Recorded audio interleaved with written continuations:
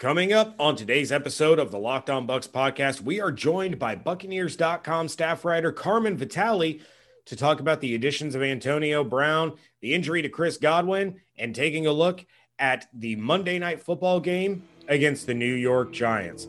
All that and more on today's episode of the Locked On Bucs podcast, part of the Locked On Podcast Network, your team every day. You are Locked On Buccaneers, your daily Tampa Bay Buccaneers podcast, part of the Locked On Podcast Network, your team every day.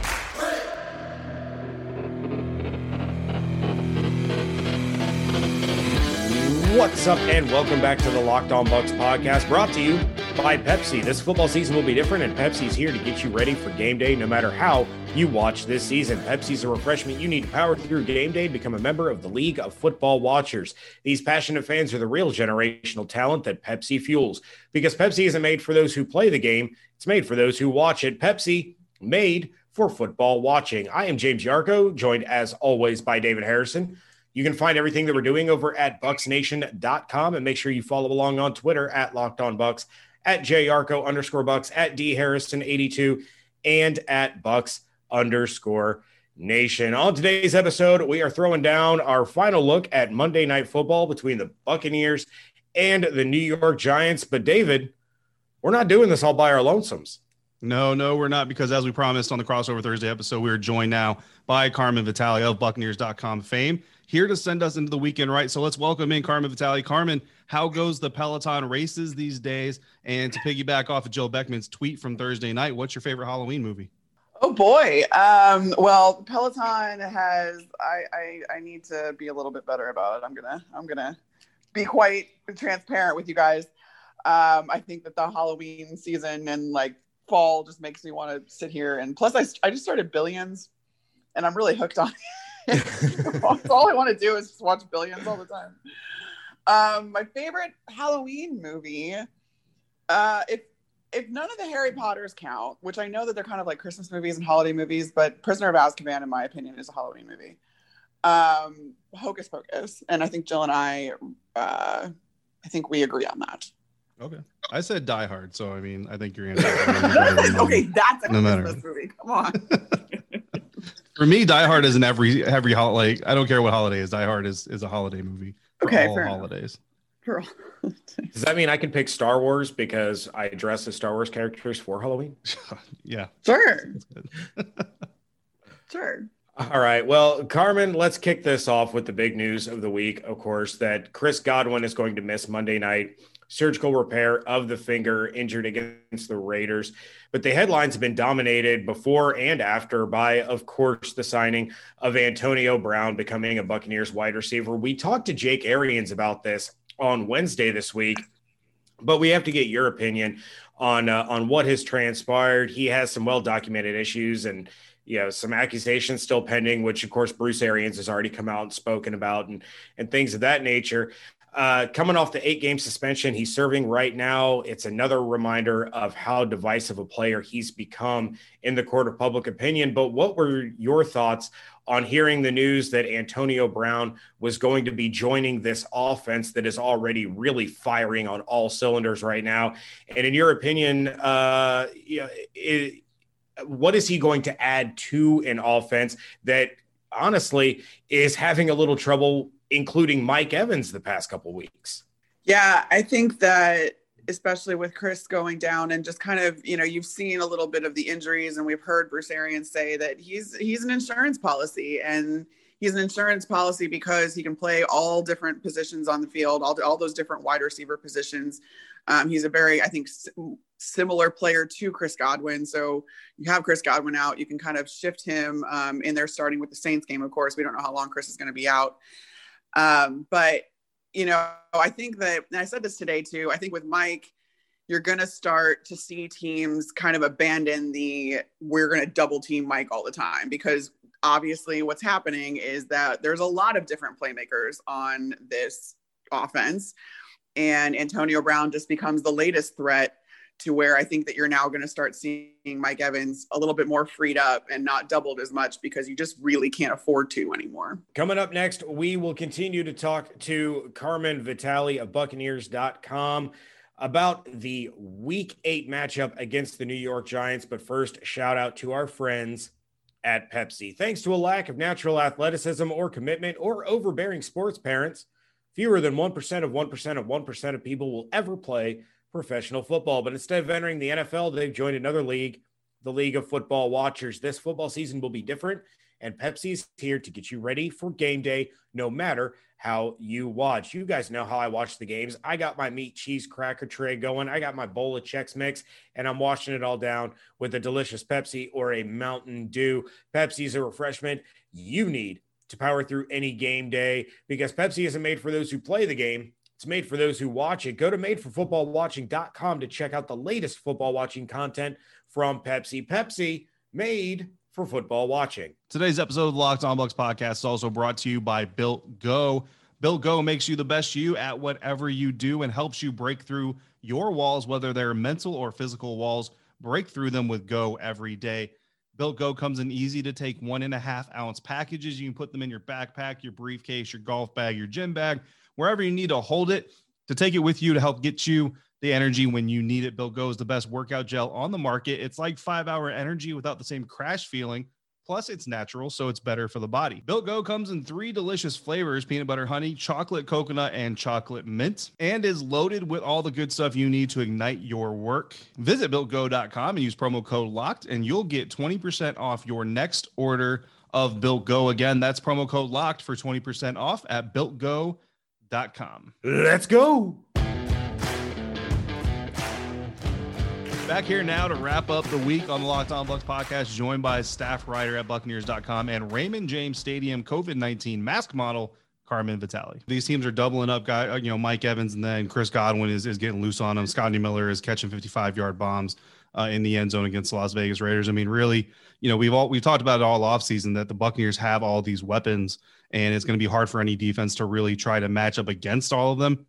And you can't blame, I guess, defense coordinators saying, we're going to take away Mike Evans and see what these other guys can do. But I think every defensive coordinator that sees the Buccaneers on their schedule has got to be shaken a little bit in their office, trying to come up with some sort of scheme to basically tell their guys, look, you got to win one-on-one against a bunch of players that have basically proven that they can't be beat one-on-one, because at the same time, you got to try to get pressure on Tom Brady. I mean, it's an unwinnable and unfigurable puzzle. It's like the world's worst Rubik's Cube from where I see it. I actually kind of wonder if Todd Bowles could scheme up a defense. I don't even know if he would be able to do it. But Carmen, James kind of touched on it. Chris Godwin going to be missing this game.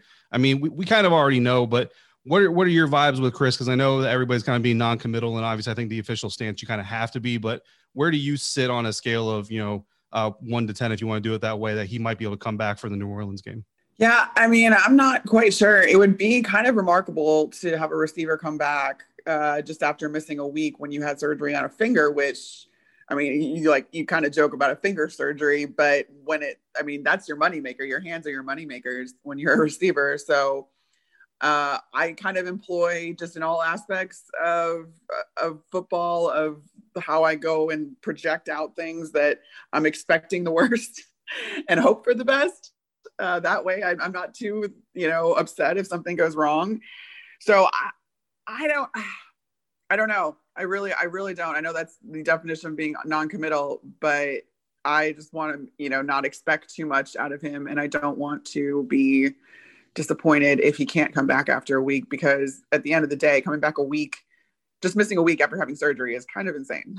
Yeah, definitely. I mean, and you really feel for the guy, because I mean, this was going to be a big year for him and Mike too. I mean, he's been banged up, hasn't had to miss any games yet, but he's been banged up. And your first year playing with Tom Brady as a wide receiver, you want to be on the field as much as possible. And for whatever reason, the football luck is just not breaking Chris's way this season. He just can't get healthy and stay healthy. All of these are different injuries.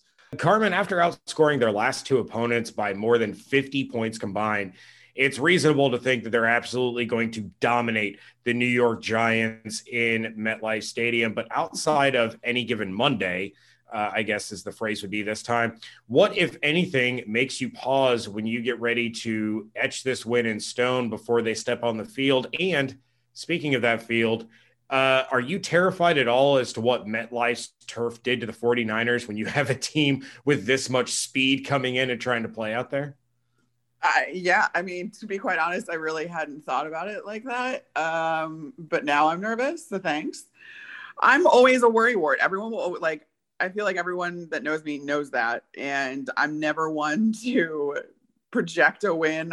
I'm so scared of jinxing things. So there's plenty though that gives me pause, and I know that like the Giants, obviously they're struggling in, offensively, they've got some struggles on defense, but actually their rushing defense isn't that bad. So like if we find ourselves not being able to run the ball, which has been such an emphasis and I feel like has opened up so much like for this offense, that could be dangerous. The Giants are also, I believe, tied for like 8th. I know they're top 10 in sacks.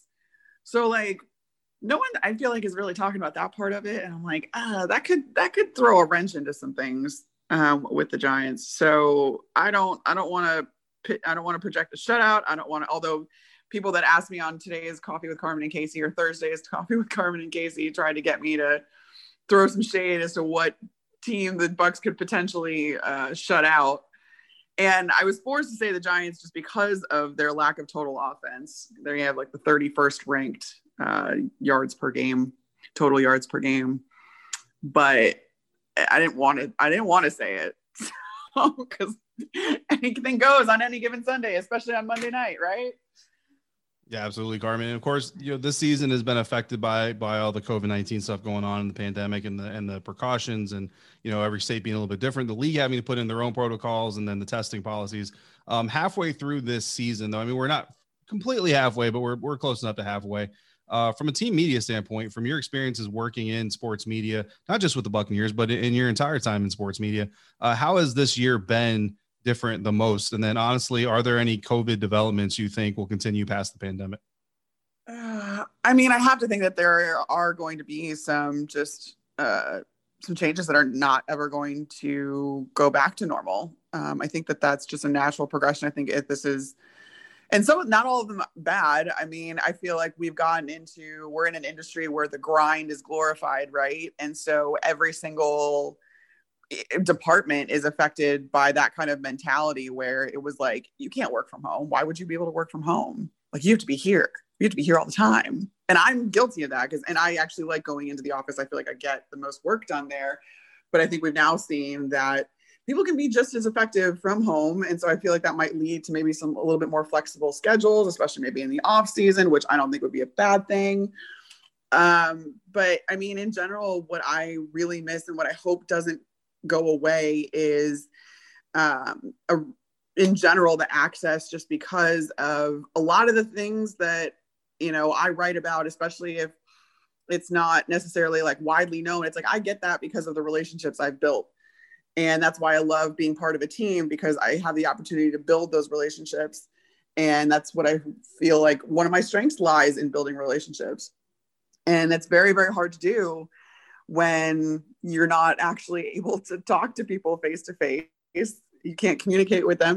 There's just a lot of outside factors there that make it a lot more difficult to do your job. And it definitely takes its toll on feeling like you're part of the team and that you're in this together and all that kind of stuff too. So that's been the most disappointing part of all of this. And I really hope that once we kind of get back to normal, that doesn't go away, because, I don't know, we're doing our jobs now, but I feel like I could still do it better if I got to be around my guys. I want to be around my guys.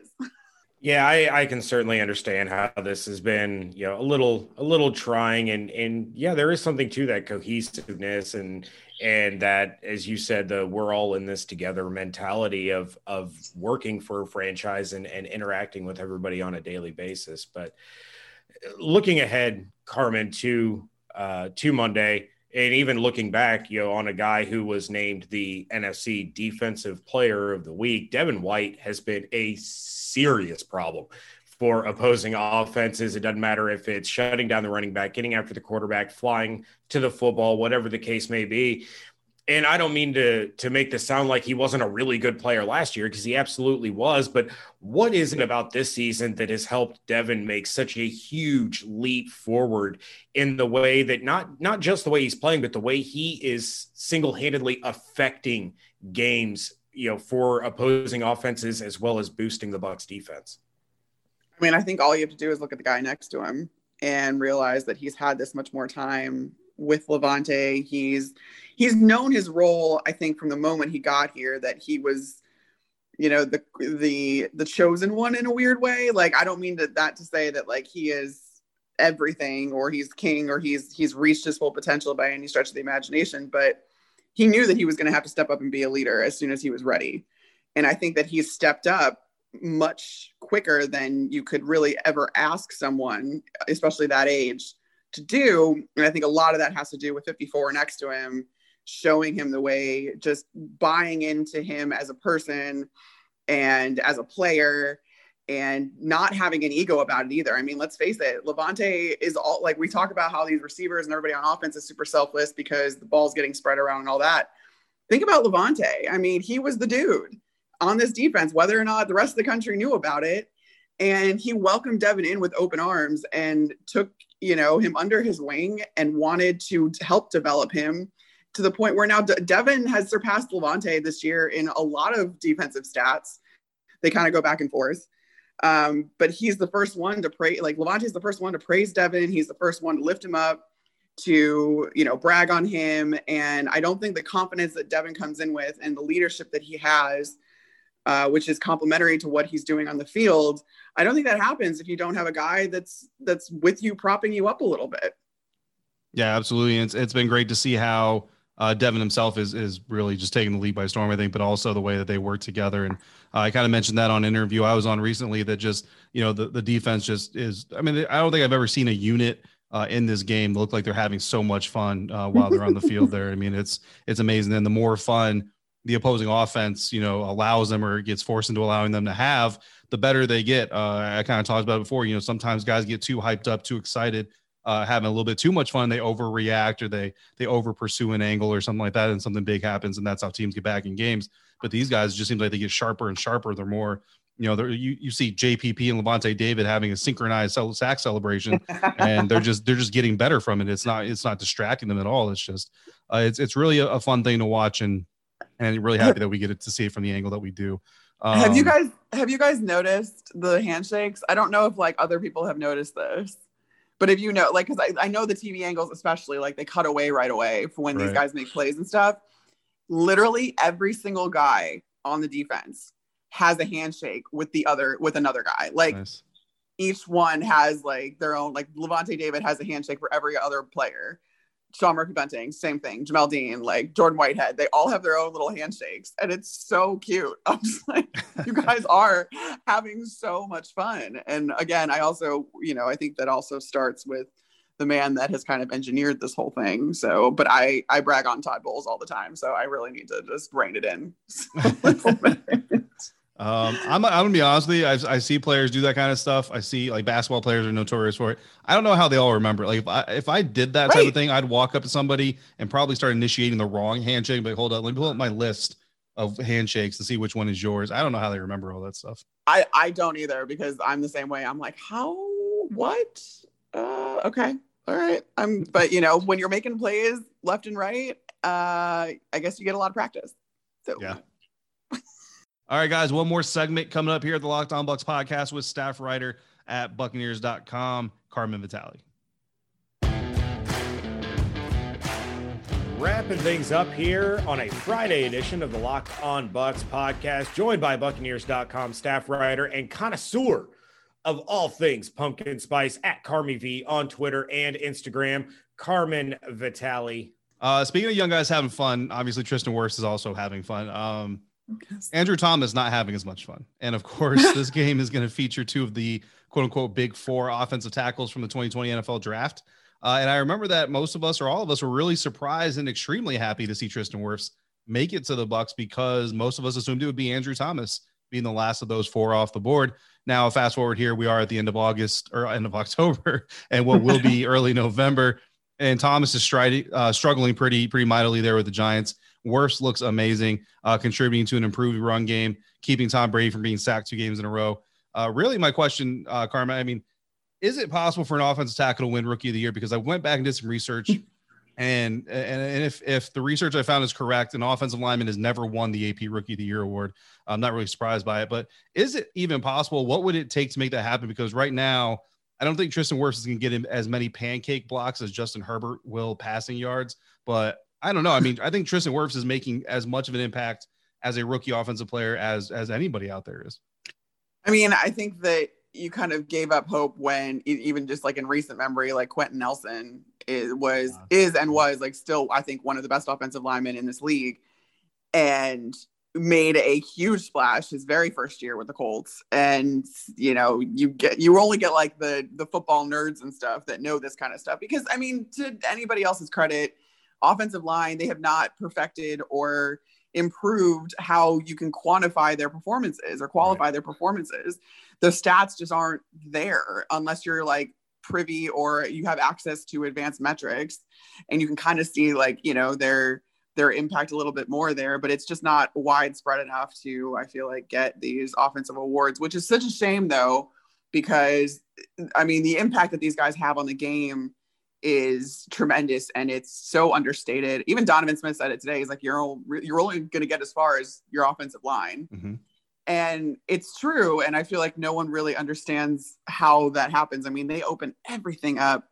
And we've seen like in the games that the Bucs have lost, the 2 games that the Bucs have lost, I mean, Brady took 3 sacks, I think, against the Saints and the Bears.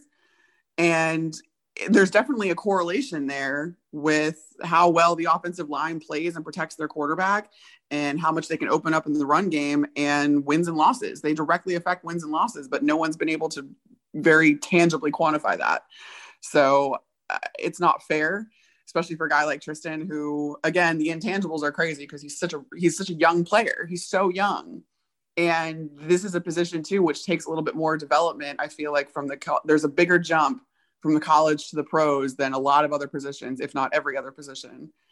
And he's just settled right in. And I mean, he's blocking for the best at this point. And I don't know how you handle that pressure as like a wide-eyed rookie, but he's never played like one. Carmen, even though this team is like one of the hottest in the NFL right now, they're coming up on a pretty difficult stretch of games. It includes the Saints, Panthers, Rams, and Chiefs over the course of the next month.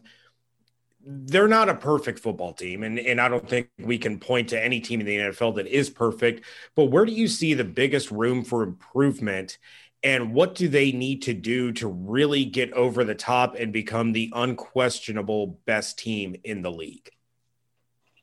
That's a really tough question. I think that the consistency of, I mean, we heard Harold Goodwin, our assistant head coach and run game coordinator, you know, say that even after this last game against the Raiders, he would have liked the run game to have been better. I think that needs to be a little bit more consistent, just so you can rely on it, which opens up again a lot more for the offense. Defensively, I don't know what else you can do. I mean, consistency, I guess, because you do have those drives that you give up, but what this defense has done so well is that even if they give up a drive or 2, they then make up for it with a takeaway. Like, they've had a takeaway in like every single game, I think. And it's one of those things where, okay, yeah, you gave up this first drive, especially against the Raiders, where I want people to kind of understand. I think our coaches talked about this a little bit today too. The beginning of games is so scripted between both teams. Like, your first drive is very scripted. So basically, like, you've spent all week studying all this tape, and you script something based on what you've seen it to like perfection. And then once the game gets going, though, you have to start making adjustments. And that's where this defense thrives, and that's where offenses falter. So I feel like I'm never really super upset about what happens early in the game, because essentially, like, they have been spent a week on that one drive or maybe 2 drives. But then once it comes to making adjustments, this defense just gives you so many different looks, and they're going to show you the exact same thing that you saw on tape, but they're going to do something completely different out of it. And they set you up that way because they're playing chess. And I think the offense is starting to do that a little bit more too. So maybe that's actually my long-winded way of getting to my answer, in that I feel like both sides of the ball can kind of maybe play a little bit more chess, try to stay a couple steps ahead. Like, all right, I'm going to do this against you. I'm expecting you to do this against me because I'm doing that. Now that I know what I think you're going to do, I'm going to try and do something else. And if you can get to that, you're going to be completely unstoppable.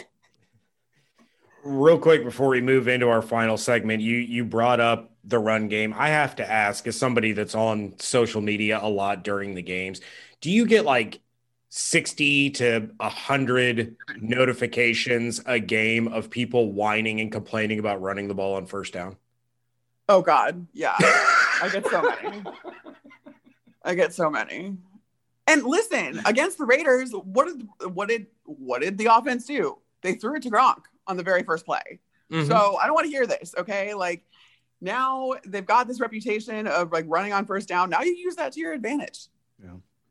If you just stop running the ball on first down, then defenses are never gonna defend against the run on first. Like you just can't do it. So, but analytics, David, the same analytics that told Kevin Cash to pull Blake Snell out of a game. Oh, you had to bring that up. That's. Yeah. But no, I mean, you bring up a very valid point. I don't think a lot of people really understand that about the NFL game, especially the NFL game. You saw the Raiders, especially on their first couple of possessions. I mean, they were really hitting, and this was something that, unfortunately I had a little bit of a home management emergency, so I wasn't able to get it in writing. But I was a little bit concerned about whether or not the Raiders were going to try to get behind the linebackers, get behind Levante David and Devin White and in front of the safeties as they try to, protect the deep part of the field against guys like Henry Ruggs and Nelson Aguilar. And that's exactly what they did. They started hitting those over routes on the first drive, the second drive, and they were putting points on the board. And then, like you said, Carmen, after that, it's all about the adjustments of what Todd Bowles was going to do with his defense and what those defenders were going to do. If the linebackers, really there's kind of a counter for everything. I think what ended up happening is the linebackers dropped a little bit deeper to protect against those over routes. And the Raiders tried to run the ball in that empty space or try to get some guys in the empty space. But come to find out, you don't need – like the Buccaneers are solid against the run, yes, because of their front seven, but also because of their front three, front 4 or 5, whatever they have up there on any given play. They're just strong against the run, period, because every single man up there is strong in run defense. So even if you need to drop Devin White a little bit deeper in his zone to keep Waller from getting back over you again, you still have 4 or 5, even 3 strong run defenders up there to take care of a guy like Josh Jacobs. But then at the same time, I'm sure that the Raiders were kind of looking to see if they brought forward a guy like Jordan Whitehead or Antoine Winfield Jr. to see if they can get a shot over the top, above the safeties because they shrunk the box a little bit. And that's the chess match that happens. And, when you have a coordinator like Todd Bowles, that's why you win these matchups. It's because of talent, and that's what we see on the field. And it's so fun to watch.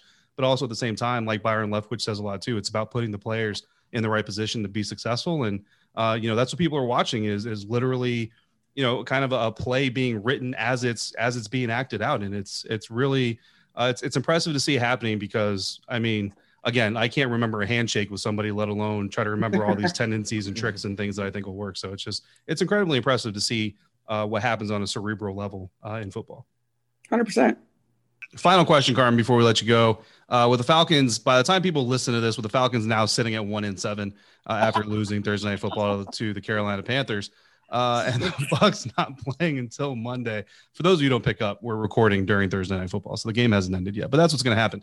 And not even close to ended yet. It's only 9:50. The Bucs aren't playing until Monday, maybe depending on what happens with the positive COVID test there in New York. And because nobody cares about the Saints, except for when we talk to Ross Jackson on our Crossover Thursday episodes, what matchup are you watching on Sunday? That's a great question. I kind of flip through like Red Zone. I was going to say, or are you going to do a Red Zone channel thing? That's what I'm I do. Yeah, I just, I want to keep kind of a high level view on everyone. Are the Bears on a bye? I don't know. I always kind of pay attention to the Bears. They play the Saints. Oh, do they? Oh, well, then that's the game I'm watching. Well, there you go.